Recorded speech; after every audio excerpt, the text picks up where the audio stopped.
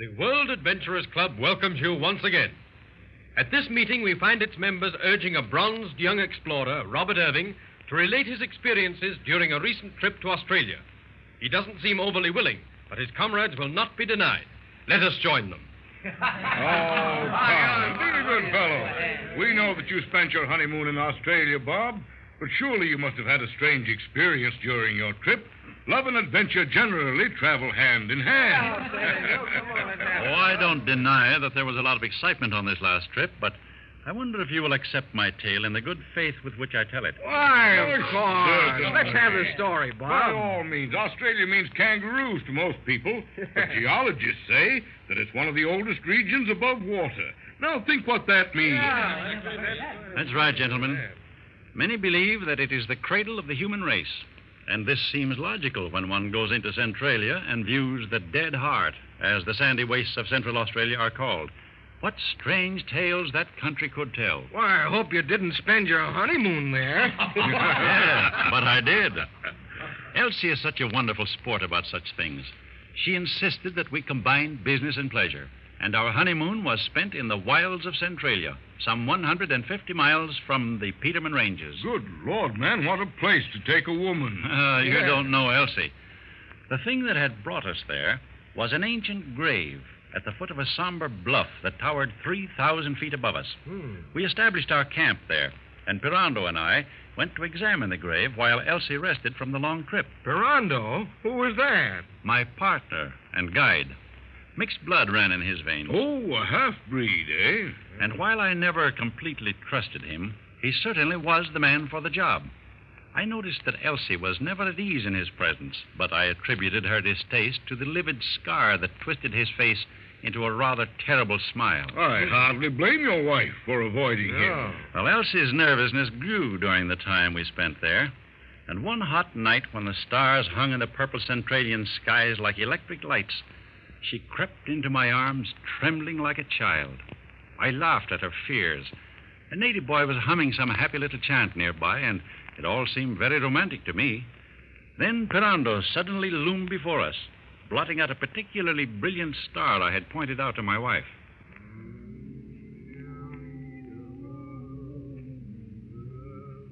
Oh, Mr. Pirando, how you startled me. I always seem to frighten Mrs. Irving.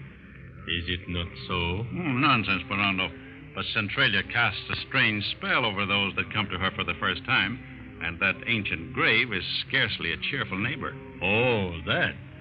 He's sleeping well, his feet pointing toward the east, toward the rising sun.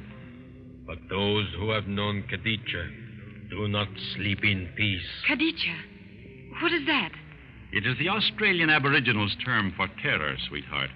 Stark and dreadful, above physical fear.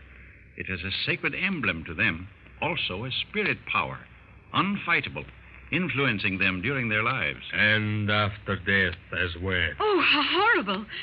You know, it frightens me, Bob. The legend of the Kaditcha shoes whispered by the black boys makes a very interesting story. Kaditcha shoes? That's one I haven't heard. Very interesting, too.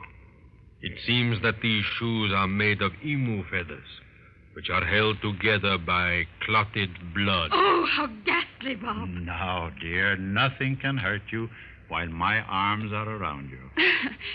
Yes, I do feel safer in your arms. A very charming love scene, but rather hard on a lonely man like myself. However, to continue with the Kaditcha shoes, they are so made that their imprint gives no indication as to whether their wearer was coming or going. Therefore, it is impossible to track him. Well, who wants to track such a creature? Those whom the tracks circle. What do you mean? If the tracks of the Kaditcha are found around the camp, that tribe is doomed, and their death is not a pleasant one. And who gives this Lord of Life and Death the power to wear these mighty shoes of emu feathers? Only those favored by the stars can wear them. Some stars are believed to be the ancestors of the natives. And if a certain man is favored, the spirits of the dead give him tremendous power over his fellows. But if, on the other hand, the shoes are found in his possession, the powers are turned against him, and he dies a terrible death. Win or lose, someone dies. Looks like the stars aren't taking any chances. It is not good to scoff at the stars. Oh, great Scott, Ferrando, you don't believe in that nonsense, do you? Oh, Bob. Why are they beating that drum? Darned if I know. But here comes Camille. Looks like something's up, Ferrando. Irving, boss! Irving, boss! What's wrong, Camille? What are the boys beating the tom-toms for? Kaditcha tracks. Kaditcha tracks? Where? All the same around Missy Elsie's tent. What? Me see 'em. Feet go flurry round tent. Oh, Bob! Bob, I'm afraid. Hush, darling, there's nothing to fear. What do you make of it, Ferrando? Probably one of the black boys has a grudge against your wife and wants to kill her. Oh, don't be a fool. Can't you see that Elsie is frightened enough as it is? If one of those black boys... No, Irving, boss. No black boy wear shoes. Come along, me. Me show you all the same tracks. See, boss, fella? See, Kaditcha tracks. By George, those are interesting. I've never seen anything like them before. Oh, Bob, can't you forget your scientific interest for even a moment? My life is at stake, do you hear? The tracks are around my tent. I'll die. Why, Elsie, your nerves are completely shot. Listen, sweetheart, if it will make you feel any better, I'll search this camp until I find the shoes. They must be here. You'll never find them, Irving. However, if you want to search the boys, I'll line them up for you. No good search along black boy for shoes. Why not, Camille? Do you know where they are? Stars tell me look along a Parando's tent. Same blurry bad fella. Look along blankets. What? Miranda wearing the Kaditcha shoes? Why, you're crazy, Camille. Why would he want to frighten Elsie like that? Oh, because he hates me. He hates me. I haven't told you this before, Bob, because I knew what this trip meant to you at the museum. But I can't stand it any longer. I can't. Elsie, my dear. Why should Pirando hate you? He made advances to me right after we started on this trip. Said that he'd make the expedition a failure and ruin you with your museum if I didn't let him do as he wished. He's been watching me ever since. Smiling. Always smiling. Oh, I'm afraid. I'm so afraid. Oh, the swine. Why didn't you tell me, sweetheart? Why, this whole trip isn't worth your little finger. Come, Camille. Let's find Pirando. Oh, don't fight him, Bob. I'm afraid for you. Oh, I see it all now. He told that story about the shoes after circling Elsie's tent with them. It was all a frame-up. I'll make him eat those shoes. Oh, no, Bob. For my sake. Missy, Elsie right, boss fella. You go along a tent first. Find the shoes. He hate Missy because she not belong his woman.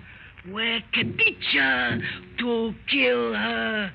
You find him shoes, turn powers on him. Come, this way. Go slow, go soft. Hear him tent. Come along now. Quietly now. We find Kaditcha shoes. What are you doing in my tent, Irving? Search the blankets, Camille. Get away from my cot, you black No, dog! Pirando, I've got you covered. Frighten the girl because she wouldn't listen to you, eh?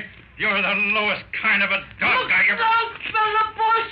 Kaditcha shoes. My God, it's true. Pirando, you devil, I'll crush... What's happened? Rondo's fallen. The yellow car, he fainted from fear. Him dead. What?